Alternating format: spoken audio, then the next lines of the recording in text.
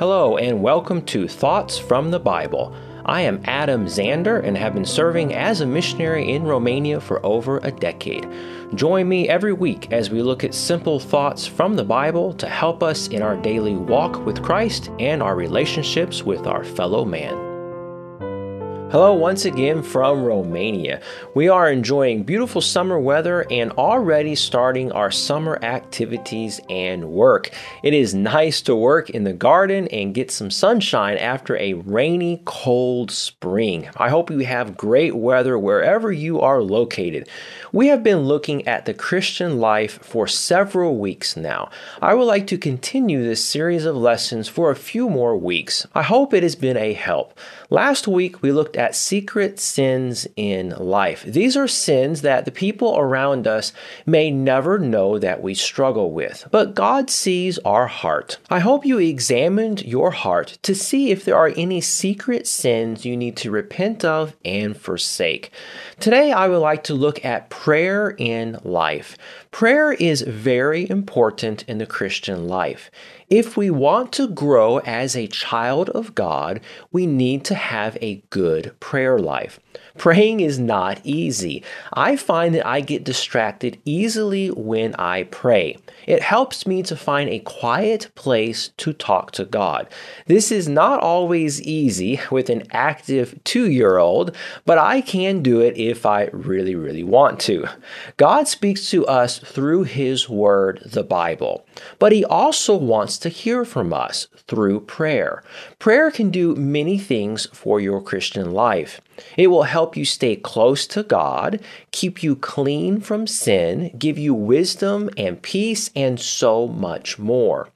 If you do not know Jesus Christ as your personal Savior and therefore are not a child of God, go to Him in prayer today. Admit you are a sinner in need of a Savior, repent or turn away from your sin, and turn towards God. Ask Jesus Christ to save you, trusting that He paid for your sins on the cross. The Bible says in Romans chapter 10, verses 9 and 10, that if thou shalt confess with thy mouth the Lord Jesus, and shalt believe in thine heart that God hath raised him from the dead, thou shalt be saved. For with the heart man believeth unto righteousness, and with the mouth confession is made unto salvation. And then verse 13, for whosoever shall call upon the name of the Lord shall be saved. If you are not sure your sins are forgiven, and that you will go to heaven when you die, I hope you will go to Jesus Christ today in prayer and ask Him to save you from your sins. Jesus Christ spoke about prayer often in the Gospels. In fact, about 70 times. Praying must be important. It is how we talk to God the Father, His Son, and our Savior Jesus Christ, and the Comforter, the Holy Spirit. Today, let's look at 3 things about prayer. We will look at the command to pray, how we should pray, and what we should be praying for or about. First, we are commanded to pray. Praying is not optional for a Christian. Jesus told His disciples to pray so they would not enter into temptation. Let's read that in Luke chapter 22, verse 40. And when He was at the place, He said unto them, pray that ye enter not into temptation. And then verses 45 and 46, and when He rose up from prayer and was come to His disciples, He found them sleeping for sorrow, and said unto them, why sleep ye? Rise and pray, lest ye enter into temptation. Jesus also commanded us to pray for our enemies. Matthew chapter 5, verse 44, the Bible says, but I say unto you, love your enemies, bless them that curse you, do good to them that hate you, and pray for them which despitefully use you and persecute you. These are just 2 examples from the Bible where we are commanded to pray. Second, how should we pray? This is a good question that many ask. Now, it is not very important if you are sitting, standing, or laying down when you pray. You can also pray in your heart or out loud. The important part is that you pray or talk to God every day. How should we come to God when we pray? Or what attitude should we have when we pray? First, we should pray in the name of Jesus. Jesus tells us we should ask the Father in the name of Jesus. We do not pray in any other name but Jesus Christ. John chapter 16, verses 23 through 26. And in that day ye shall ask me nothing. Verily, verily, I say unto you, whatsoever ye shall ask the Father in my name, he will give it you. Hitherto have ye asked nothing in my name. Ask, and ye shall receive, that your joy may be full. At that day ye shall ask in my name, and I say not unto you that I will pray the Father for you. So first we pray in the name of Jesus. We should also pray with humility and thankfulness. Matthew chapter 6, verses 5 and 6. And when thou prayest, thou shalt not be as the hypocrites are, for they love to pray standing in the synagogues and the corners of the streets, that they may be seen of men. Verily I say unto you, they have their reward. But thou, when thou prayest, enter into thy closet, and when thou hast shut thy door, pray to thy Father which is in secret, and thy Father which seeth thee in secret shall reward thee openly. And then Philippians chapter 4, verse 6. Be careful for nothing, but in everything by prayer and supplication, with thanksgiving, let your request be made known unto God. We should pray with humility and thankfulness. We should pray in belief or faith. When we go to God in prayer, we need to go in faith, believing that He can do what we ask if it is according to His will. Matthew chapter 21 and verse 22. In all things whatsoever ye shall ask in prayer, believing ye shall receive. Mark chapter 11 verse 24. Therefore I say unto you, what things soever ye desire, when ye pray, believe that ye shall receive them, and ye shall have them. We need to pray in faith that God will give us what we desire if it is according to His will. Let's look at James chapter 4, verse 3 and 4. Ye ask and receive not, because ye ask amiss, that ye may consume it upon your lust. Ye adulterers and adulteresses, know ye not that the friendship of the world is enmity with God? Whosoever therefore will be a friend of the world is the enemy of God. And then 1 John chapter 5, verse 14 and 15.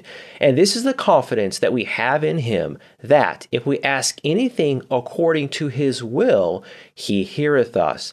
And if we know that He hear us, whatsoever we ask, we know that we have the petitions that we desire of Him. So if I ask God in faith for something, I must believe that He will give it to me. Now, if I ask God to give me a brand new Ferrari, that does not mean God's going to give it to me if I ask Him in faith. No, it says here in 1 John, if we ask anything according to His will. It might not be the will of God to give me a brand new Ferrari. Just as a parent does not give their child anything they want, so also God the Father will not give us everything we ask of Him. We must pray according to His will. We should also pray with watching and with a hopeful spirit. Matthew chapter 26 and verse 41. Watch and pray that ye enter not into temptation. The spirit indeed is willing, but the flesh is weak. And we should pray always. In Luke chapter 18, verse 1, the Bible says, And He spake a parable unto them to this end, that men ought always to pray and not to faint. The Bible says in 1 Thessalonians chapter 5, verse 17, Pray without ceasing. I try to pray throughout my day. If I'm looking for a parking spot in the city, I will ask the Lord to give me a parking spot. If I have a headache, I'll ask the Lord to take it away. And many, many other things throughout the day, I pray. We should always be praying and talking to God. We should also pray with boldness. The Bible says in Hebrews chapter 4, verse 16, "Let us therefore come boldly unto the throne of grace, that we may obtain mercy and find grace to help in time of need." And third and last today, what should we pray for or about?